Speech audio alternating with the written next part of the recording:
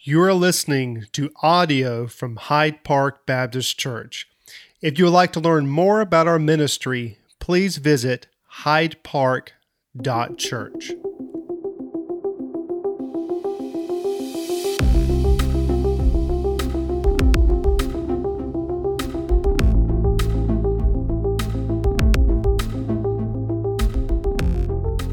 Turn to Acts chapter 13, if you don't mind. Heading back to the book of Acts today. I hope that the book of Hosea was a blessing to you. I hope it was a challenge as well. It was certainly a challenge studying for it and preparing through the book of Hosea. Acts 13, we're going to pick right back up where we left off 5 weeks ago.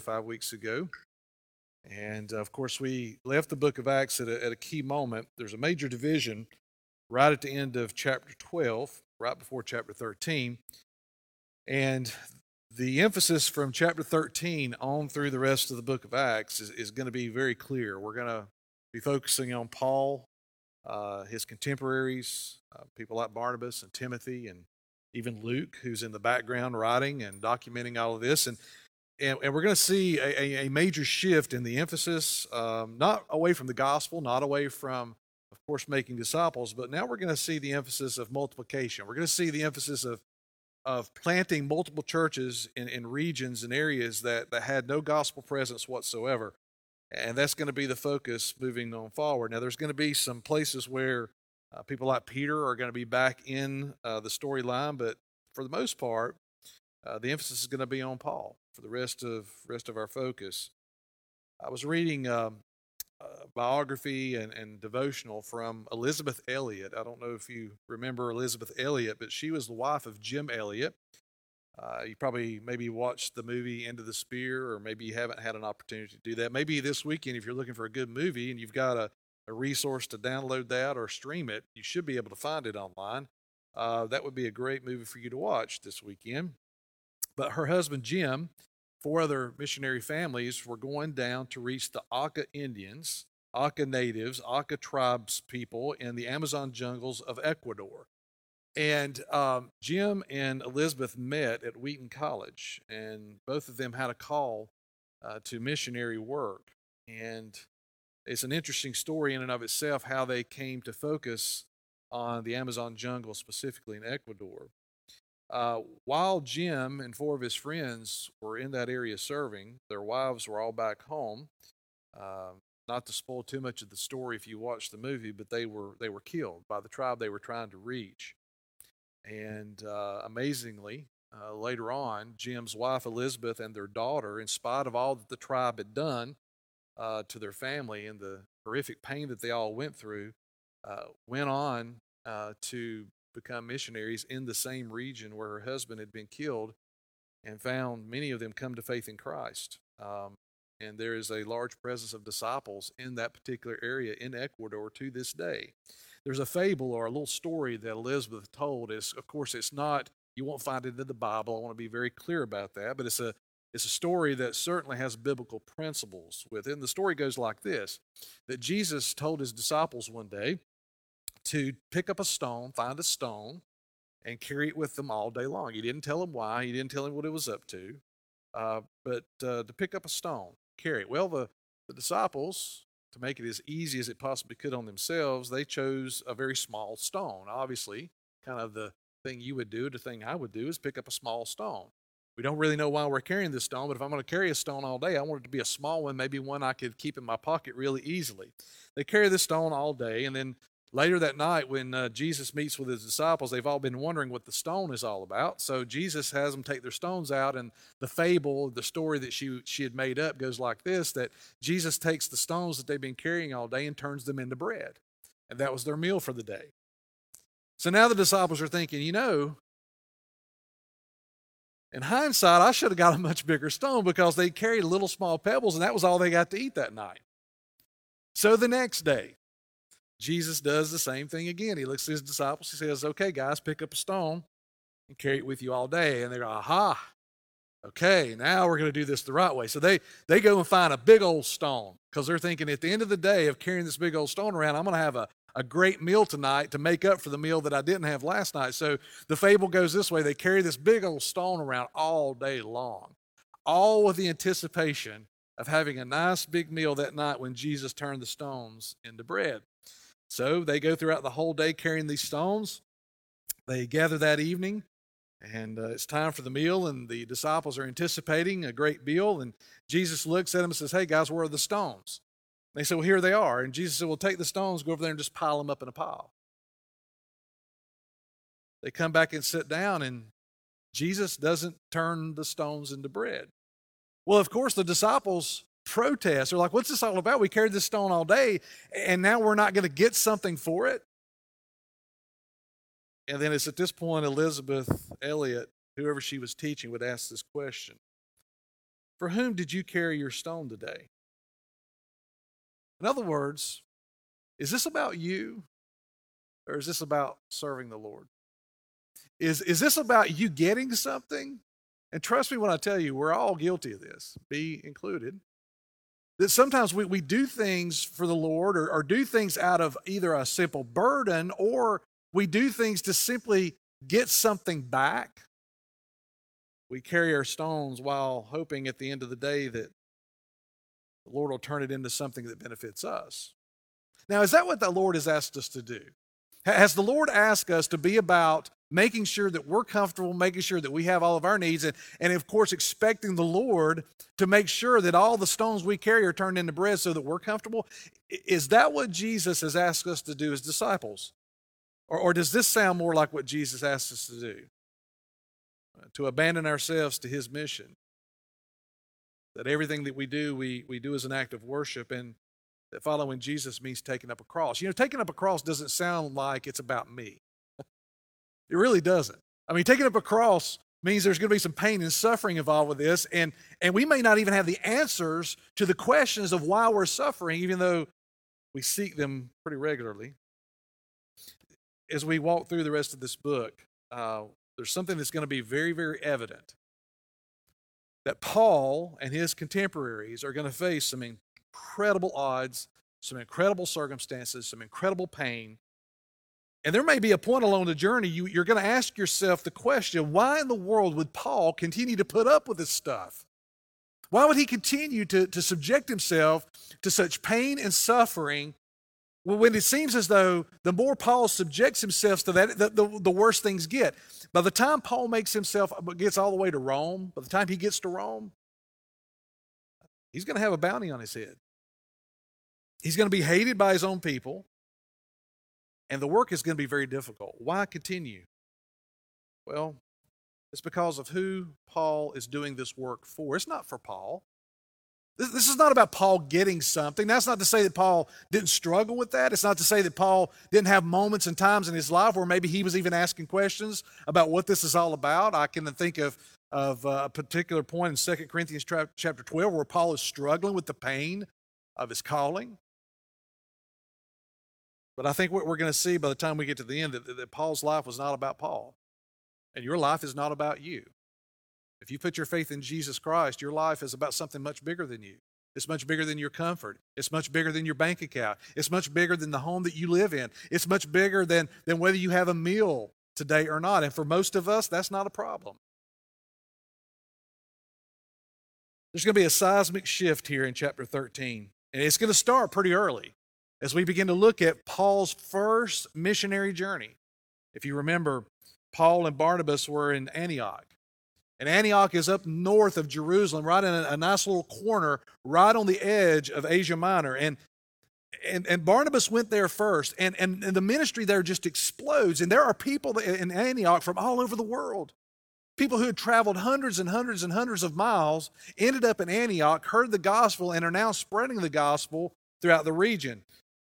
And Barnabas and Paul become leaders in that church. And in a very short period of time in this church at Antioch, we have leaders, we have disciples, we have missionaries, people who are being sent out, people who are being trained and equipped with the gospel. We find here in the early part of chapter 13 that this church is doing so well that they're now beginning to send people out in areas that had no presence of the gospel in them.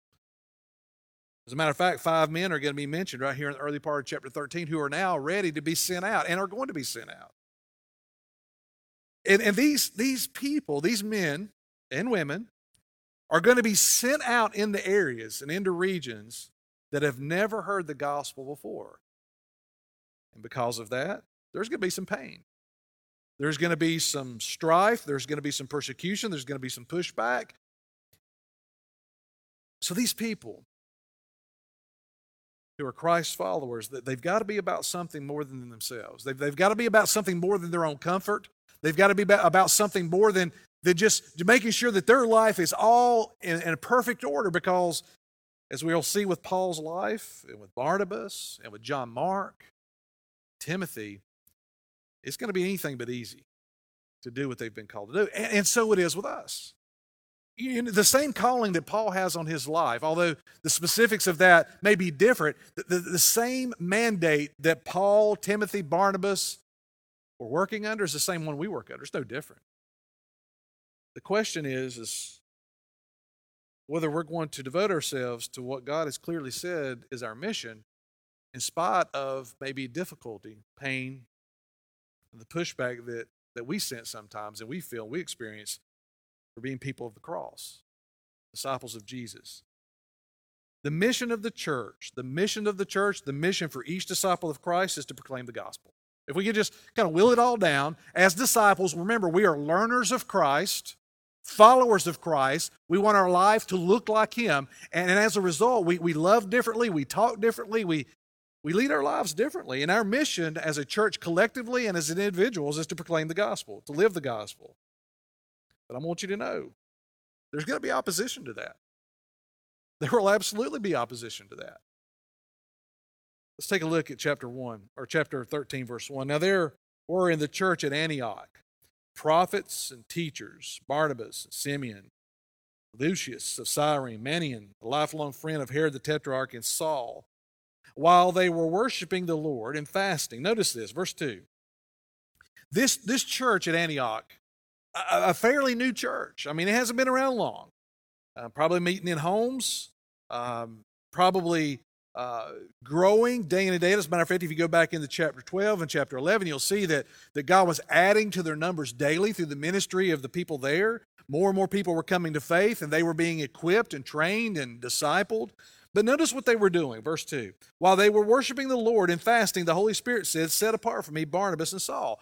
While the church is praying and fasting, as the church is doing what they know to be doing. I had someone say to me recently, "Pastor, I don't know, I'm not so sure if we ought to go through another time of prayer and fasting." You know what I'm talking about, right? So let's go back in time a little bit. So if we go back to 2016, summer 2016, we spent that whole summer in prayer. You know what happened in October? Hurricane Matthew.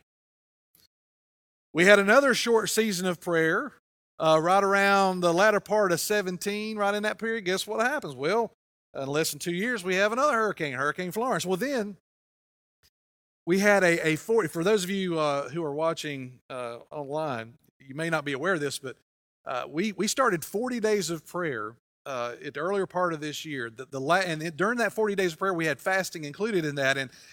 And the last weekend of the prayer and fasting, when everything got done, just happened to be the same weekend that the pandemic began. So I had someone say, "Pastor, I'm not so sure about all this prayer and fasting." I hear you. I understand. But notice what's happening in this church. They're praying and fasting. And guess what's going to happen to this church and to the leaders that are going to be set apart? They're going to experience some hardship. Stuff worse than hurricanes and a pandemic. It's amazing that when you position yourself and put yourself in a position to hear from the Lord, when you put yourself in a position to be used of God, we cannot bring to the table expectations of though everything is going to be perfectly comfortable. Listen, this church has had anything but comfort over the last 4 years.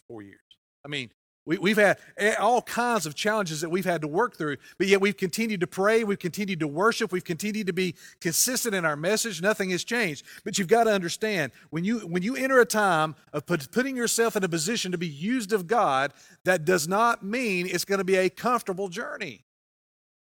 They've been praying, they've been fasting, and they said, "You know what? we've got to set some people apart. We've got to send some people out. Because there's an entire region to the north and to the west of Antioch where no one has ever heard. And I believe that this church felt the weight of that. I believe they felt the weight of this Great Commission, so they lay hands on two of them, Saul, Paul, and Barnabas. And then after fasting and praying, they laid their hands on them and sent them off. So them being sent out by the Holy Spirit, they went down to Seleucia. From there they sailed to Cyprus, and when they arrived at Salamis, they proclaimed the word of God. Now I want you to notice some key words here. I want you to back up. Back up to verse 2. It says, set apart. Later in that verse, it says they were called. Later in that verse, it says they were sent. In verse 4, it says they were sent out by the Holy Spirit. And then later in that verse 4, it says that they proclaimed the word of God. It says they were set apart, they were called, they were prepared, they were equipped. The Holy Spirit was leading them and filling them. They were surrendered to the Holy Spirit. They are sent out, called. You see that repetition there? It's the same for you. You were set apart the moment you put your faith in Jesus. You were set apart. You became part of the family of God. You were set apart. And then, not only that, you've been called. Now, we use that term. We often think of pastors announcing their calling into the ministry, but please don't think of it as such a narrow aspect. Every single follower of Jesus Christ has been set apart and has been called to the Great Commission. Every single person. Nobody gets a pass on this. If you're a follower of Jesus, you have a responsibility to the Great Commission to make disciples of all nations. You don't get a pass. And not only have you been called, but the Holy Spirit desires to send you out. This church desires to send you out. We want to send people. Maybe you've never even considered going across the street or going across the world. But you've been set apart. You've been called. And now it's time to be sent. Whether that means across the yard, across the state, across the world. I would challenge you to open your heart and open your mind to the possibility that God may be calling you specifically to go somewhere around the globe. You, yes, you. Have you ever considered that? That God may be saying to you specifically, I have something you must do for the kingdom of God, and I have a place for you to go. Yeah, that could be your neighbor, but it could be who knows where. Set apart, called, sent. What did they do when they were sent? Proclaim the word of God. Proclaim the word of God. Root yourselves. Grow deep roots down in the work of God and the word of God, and then the work of God begins to flow through your life. Grow roots down into his word, and then the work begins to flow out of you. He says here that they proclaimed the word of God. What did they do? They didn't go and start social ministries. They didn't go start food pantries. They didn't go start, any kind of social justice ministries. They simply went and proclaimed the word. Churches are going to follow. Churches are going to be planted, but what did they do first? They simply went community to community and proclaimed the gospel. Where did they do it? In the synagogues of the Jews. So Paul and Barnabas, and by the way, John Mark is with them also. John Mark is there to assist them. But Paul and Barnabas are taking on the mantle of going into this area. So what they did is they went to the coastline of Antioch, that's Salamis. They went to Seleucia first. Then they get on a ship. They sail over to an island called Cyprus. By the way, that's where Barnabas is from. This is Barnabas' hometown. And they land at a port city called Salamis on Cyprus, and they begin to work their way across this island. And what did they do? First, they went to the synagogues, and they began to proclaim the good news of the gospel. They began to tell people about Jesus. This church, Antioch, will become the base of Paul's operations all over Asia Minor. And what's interesting about this is that God is sending two of his strongest leaders in the church at Antioch to go to Cyprus. Do you find that to be odd?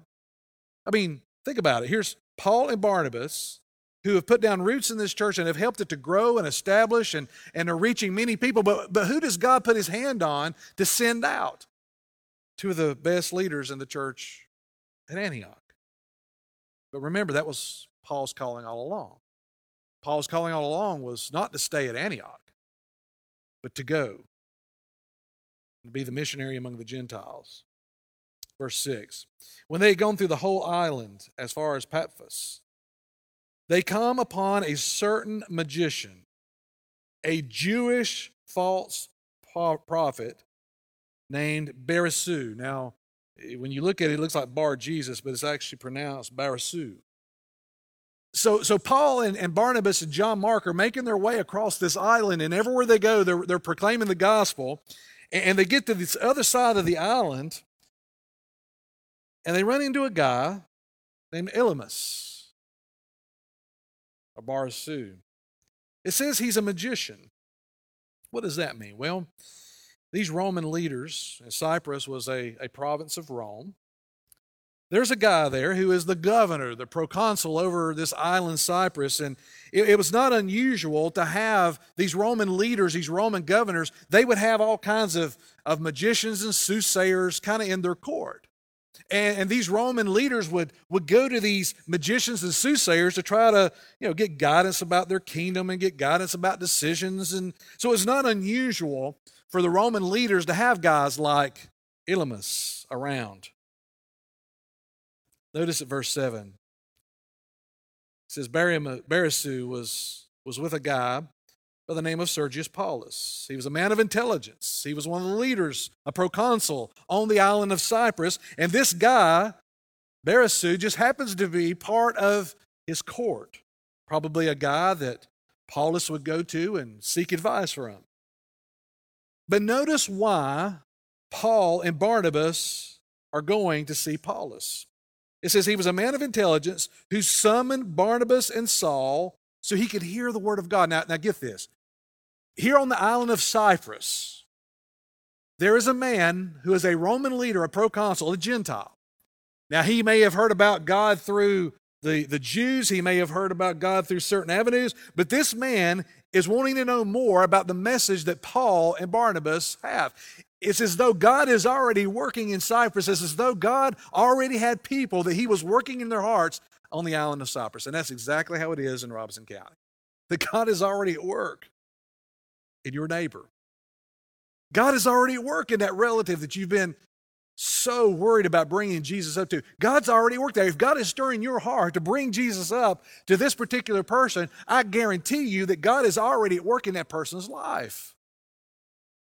A guy that Barnabas and Paul had never met is seeking to hear the word of God. I find that amazing.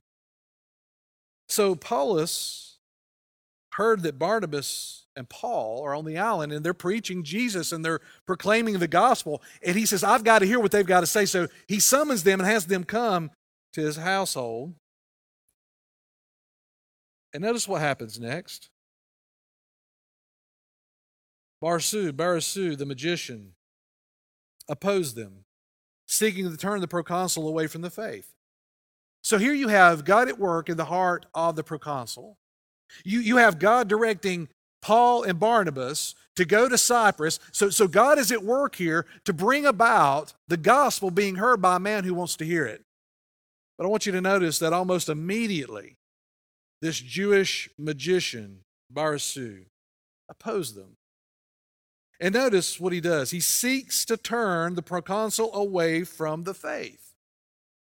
So this man is actively opposing what God is doing in Cyprus, not only through Paul and Barnabas, but what God is doing in the heart of this governor.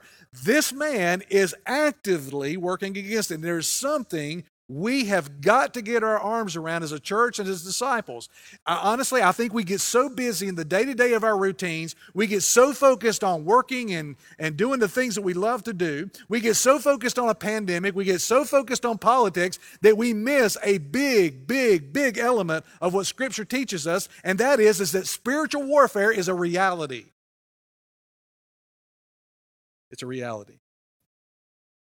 There are things in your life that you are discounting as simply coincidence. There are things in your life that has happened over the last 8 months that you and your spouse or you and your kids or you and your best friend have sat around and thought, that was really ironic that happened now. That was really a coincidence that happened. Can I say to you, can I offer to you that it may not be a coincidence at all, that it may be the very work of demonic forces in your life? And you go, whoa, wait a minute, Pastor. Whoa. The work of demonic forces? That sounds kind of fanciful. Sounds almost mythological.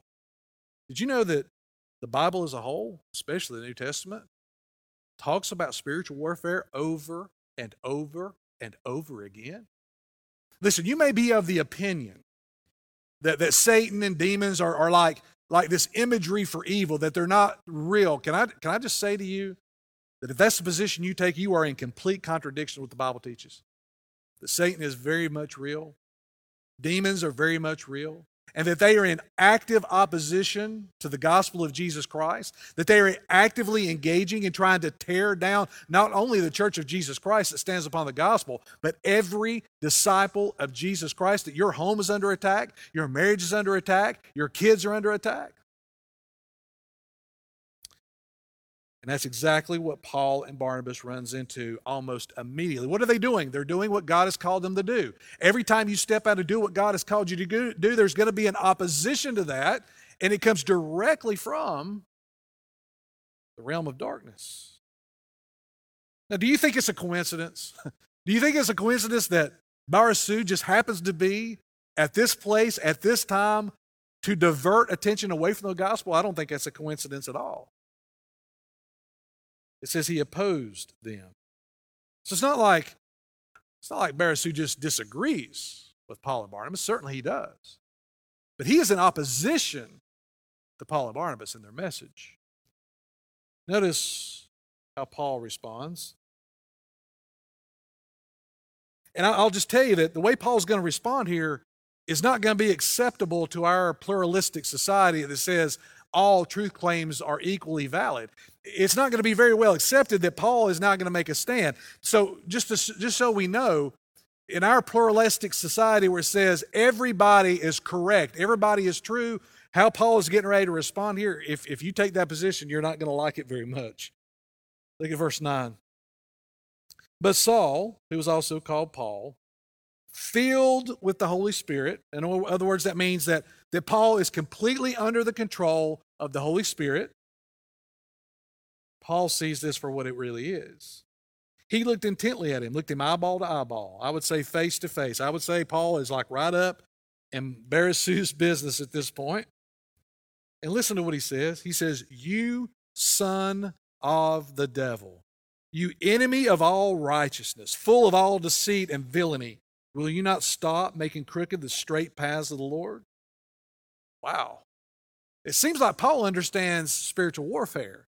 It seems like Paul understands that there's more going on here than just a set of coincidences where this guy who says he's a magician, who has some authority with the proconsul, it seems as though Paul sees this for what it really is. It's a spiritual attack. I mean, why else would Paul call him the son of the devil? Paul says, you're an enemy of all righteousness. Do you realize that there are people who are being influenced, motivated by darkness, who are in direct opposition to what is right? I don't think you have to watch the news very long to pick up on that theme. What you know to be right and wrong, even if you're lost, even if you've never put your faith in Jesus, you have an understanding that there are some things that are just absolutely wrong, and there are things that are right. And you have a culture that is telling you that right is wrong and wrong is right. And you know, even as a lost person, even as someone who's never come to faith, you know that there's something not right. You know that something is seriously wrong. Paul says that Barasu not only opposed them, he was an enemy of righteousness, an enemy of what is right. Not only that, he is full of deceit. He is filled with villainy. Those two words together paint this picture of a guy who is looking to stir things up. He has a plan, and he's working his plan. In other words, he's a guy that wants to disrupt. He wants to tear down. Paul says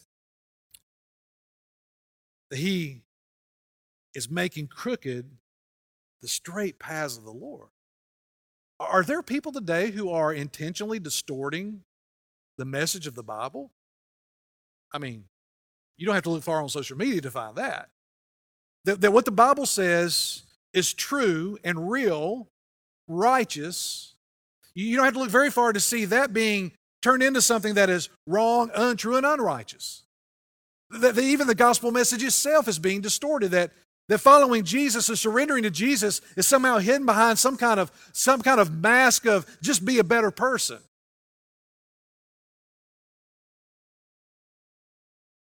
Verse 11, and now, behold, the hand of the Lord is upon you, and you will be blind and unable to see the sun for a time. And immediately mist and darkness fell upon him, and he went about seeking people to lead him by the hand. You know what happened? Supernaturally, God struck Barsu with blindness. Isn't it interesting that not only was he spiritually blind, calling right wrong and wrong right, not only was he actively opposing the gospel of Jesus Christ, but he is spiritually blind, so God says, okay, I'm going to blind you physically. So now he's both spiritually blind and physically blind.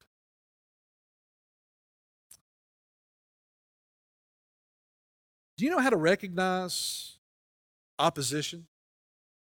Do you know how to recognize spiritual warfare? Because if we're all kind of in a malaise, if we're all focused on COVID-19 and politics and news and all that's going on in the world, and by the way, if you're consumed with this stuff, if you're sitting in front of your TV all day long consuming all this, can I encourage you to take a break? I promise you, if you'll take a break, you'll find some joy and peace again. But can you recognize spiritual warfare? I think Paul and how he responds to Barsu in this text gives us some insight. The first thing you got to recognize is there's two realms of reality here. There are two realms of reality that you must understand, grasp, wrap your arms around. The Bible speaks about it over and over and over again. And that is, there's a spiritual realm, and then there's a physical realm that you and I live in right now. This physical realm, this realm that we can touch and feel and experience collectively, our world in which we live. We would never deny that physical reality. We live in this world, and as such, we know that it's real, that it's here. But there is an equally true, an equally existent realm called the spiritual realm that is just as true and just as real as the arm and the fingers on the end of your hand. It's just that real. The Bible tells us that when we put our faith in Jesus, that we're gonna be part of that realm one day, that life doesn't end at death, that the soul spirit is going to depart from this body, the body is going to go back to the ground. Where is that soul spirit going? Well, it's going to another realm, and that realm is just as real. As a matter of fact, I would offer to you that realm is the most realest place you'll ever be. The presence of God and all of His glory. For those who put their faith in Jesus, it's going to be a glorious, glorious transition. But there's a spiritual realm. Now, in that realm, there are angels.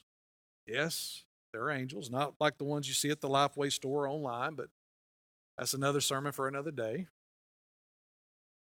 And there are demons. And there is Satan. The Bible describes him and his army as walking to and fro upon the earth, seeking to deceive, destroy. So there is a spiritual realm, and that spiritual realm is just as real as the stage I stand on right now and the chair you sit in at home. It's just as real.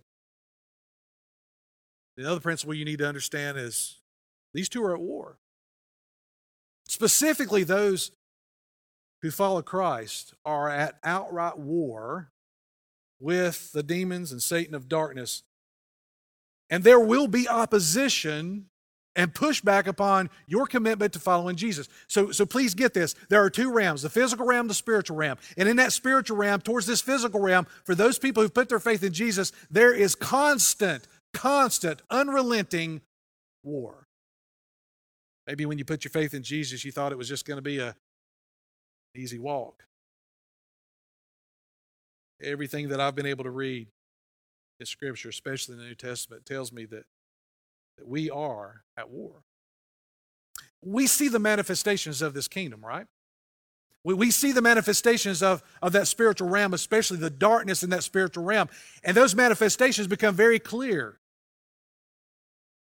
that there is direct opposition to not only God's people, God's Word, New Testament church. You see it played out in your life.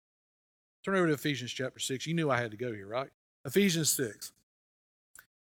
We're going to talk about spiritual warfare, then the preeminent text about warfare is Ephesians 6. I won't have time to read it all, but just a couple of verses here I want you to see.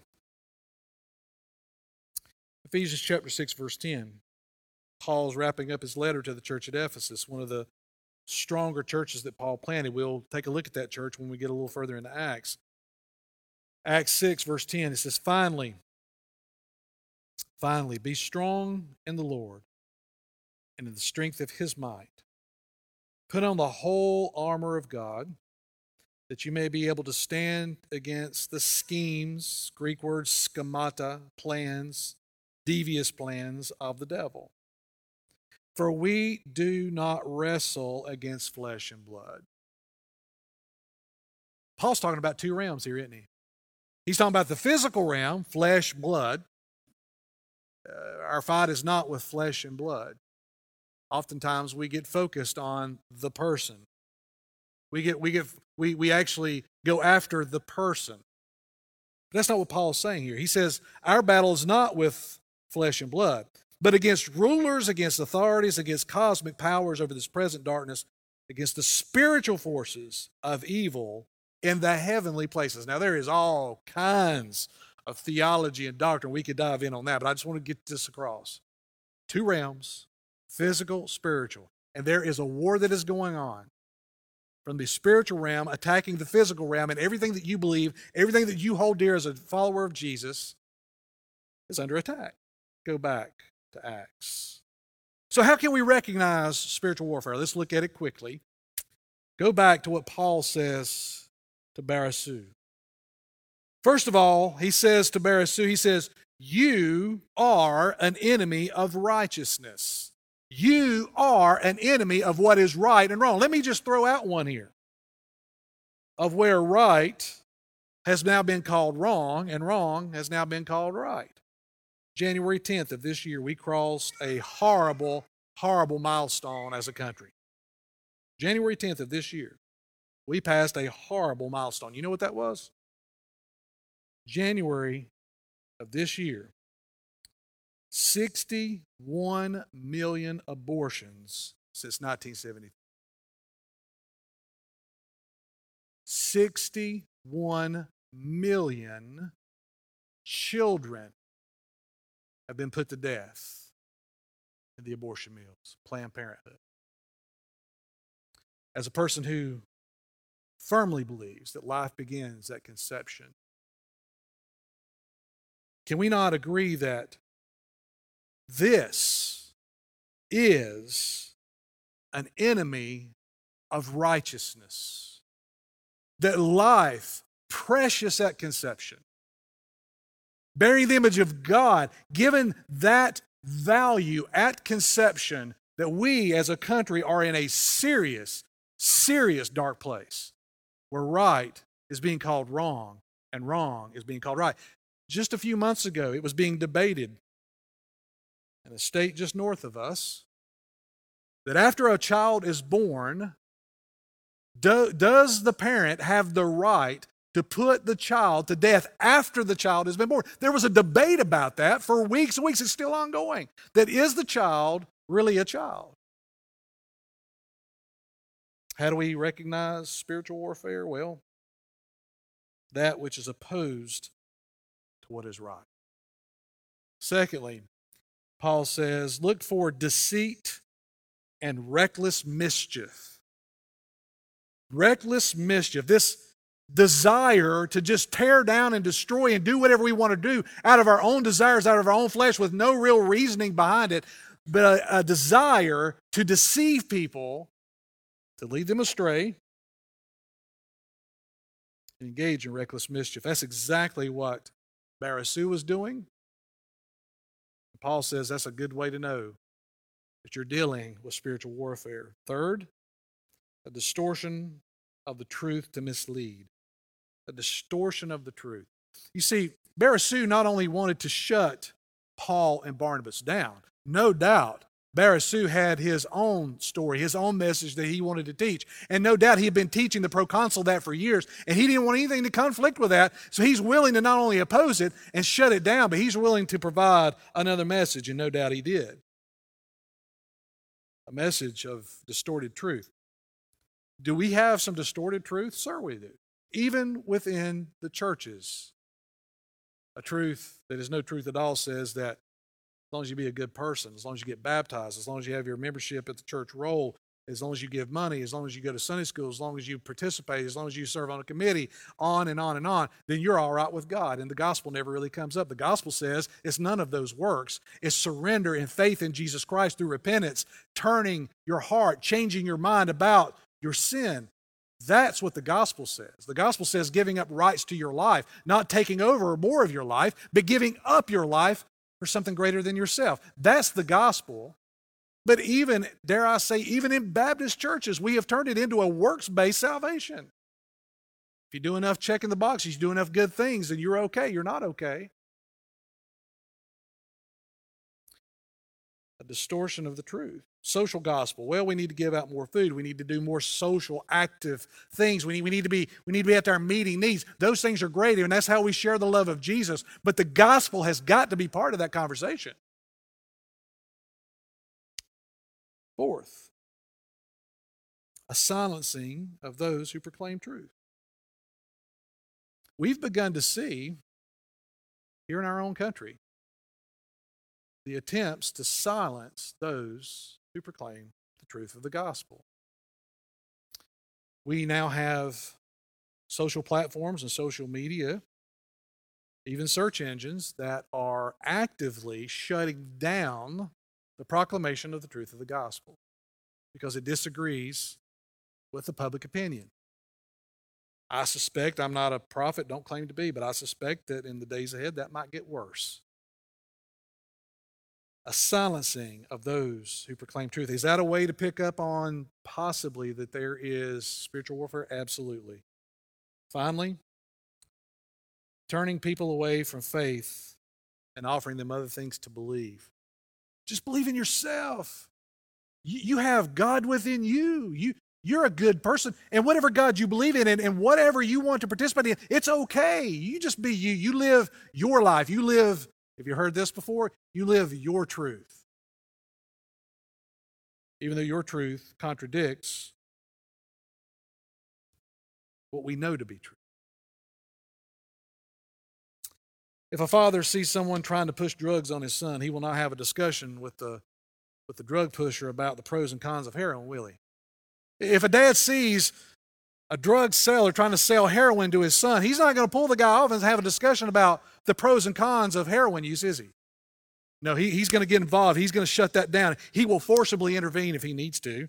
A mother sees her daughter accept a piece of candy from a stranger. She's not going to sit down and have a conversation about her views on the subject and what is true and what is not true. You know what she's going to do? She's going to knock that piece of candy out of her hand, and they're going to get away from that stranger immediately without even thinking about it. A hotel employee notices a fire in a room, but there's no fire alarm. Now, the employee at the hotel may think, if I bang on all these people's doors and wake them up in the middle of the night, they're not going to be too happy about that. Does he even consider that? No. He goes down the hallway and he knocks on the doors saying there's a fire. Get out of your room. He doesn't even think about it. Why then are we so slow to confront and accept the reality of spiritual warfare? Not only accept the reality of it, but to confront that? Why are we second guessing as followers of Jesus who know what the Word says, knows what is right and wrong? Why are we so reluctant to engage? Because I would offer to you that in these three examples, these obviously ludicrous examples, there's no hesitation to step in and act because we know the danger inherent in those three things. But yet, it's almost as like we kind of glaze over when we know that there's a spiritual attack upon our children and upon our marriage and upon, it's almost like we try to reconcile it out, or we try to push it away, or we try to imagine that it doesn't exist, when in the fact that spiritual warfare is just as real as the heroin and the hotel employee. All three of those situations, the spiritual warfare is just as real. Will we not engage? Let me ask you a question. For whom did you carry your stone today? Who are you going to carry that stone for tomorrow? Is it going to be you carrying your stone for you to make sure that everybody's happy and make sure that everybody accepts you and you're worried more about what people think? Are you carrying that stone for you? Or are you taking up a cross for Jesus? Because I can guarantee you this. You've taken up a cross to follow Jesus. There is shame, there's pain involved with following Jesus. The world needs to see people like Paul and Barnabas who were carrying their stones for someone else other than themselves. Who were not concerned about public opinion. They were more concerned about God's calling upon their life, their set apartness, and what the Holy Spirit was telling them to do. What about you? Father in heaven, spiritual warfare is a reality. It's not a fable. Satan and demons, they're not something that come out of an author's mind somewhere, but they're the reality of the world we live in. And Father, those who've been set apart, called, you've been trying to send, Father, they're going to face hardship and oppression and pushback from those they try to bring the gospel to. Father, we must accept that as your followers. We must accept the fact that we, as your people, called to go in your name, we must face the reality that there is a war that is raging, and in war, there is pain. In war, there is no focus on comfort. Father, we must accept that by taking up a cross, surrendering our life, we can no longer be focused on self-preservation. But Father, we must fight the good fight. We must love as we've been loved. We must proclaim the truth, even if it offends. And we must stand upon your word. Father, for the ones who've never put their faith in you, Father, they are completely overtaken by darkness. Lord, your word says that by the hand of Paul, it says that we were dead in our sins. No spiritual life whatsoever. So, Father, those who've never been born again are in the enemy camp. Father, deliver them, call them, set them apart, and send them to proclaim your word. May that happen in this moment of worship. We ask it in Christ's name. Amen. Thank you for tuning in to this week's sermon. For more information about Hyde Park Baptist Church, please check out our website, hydepark.church, or on social media on Facebook and Instagram at Hyde Park Baptist.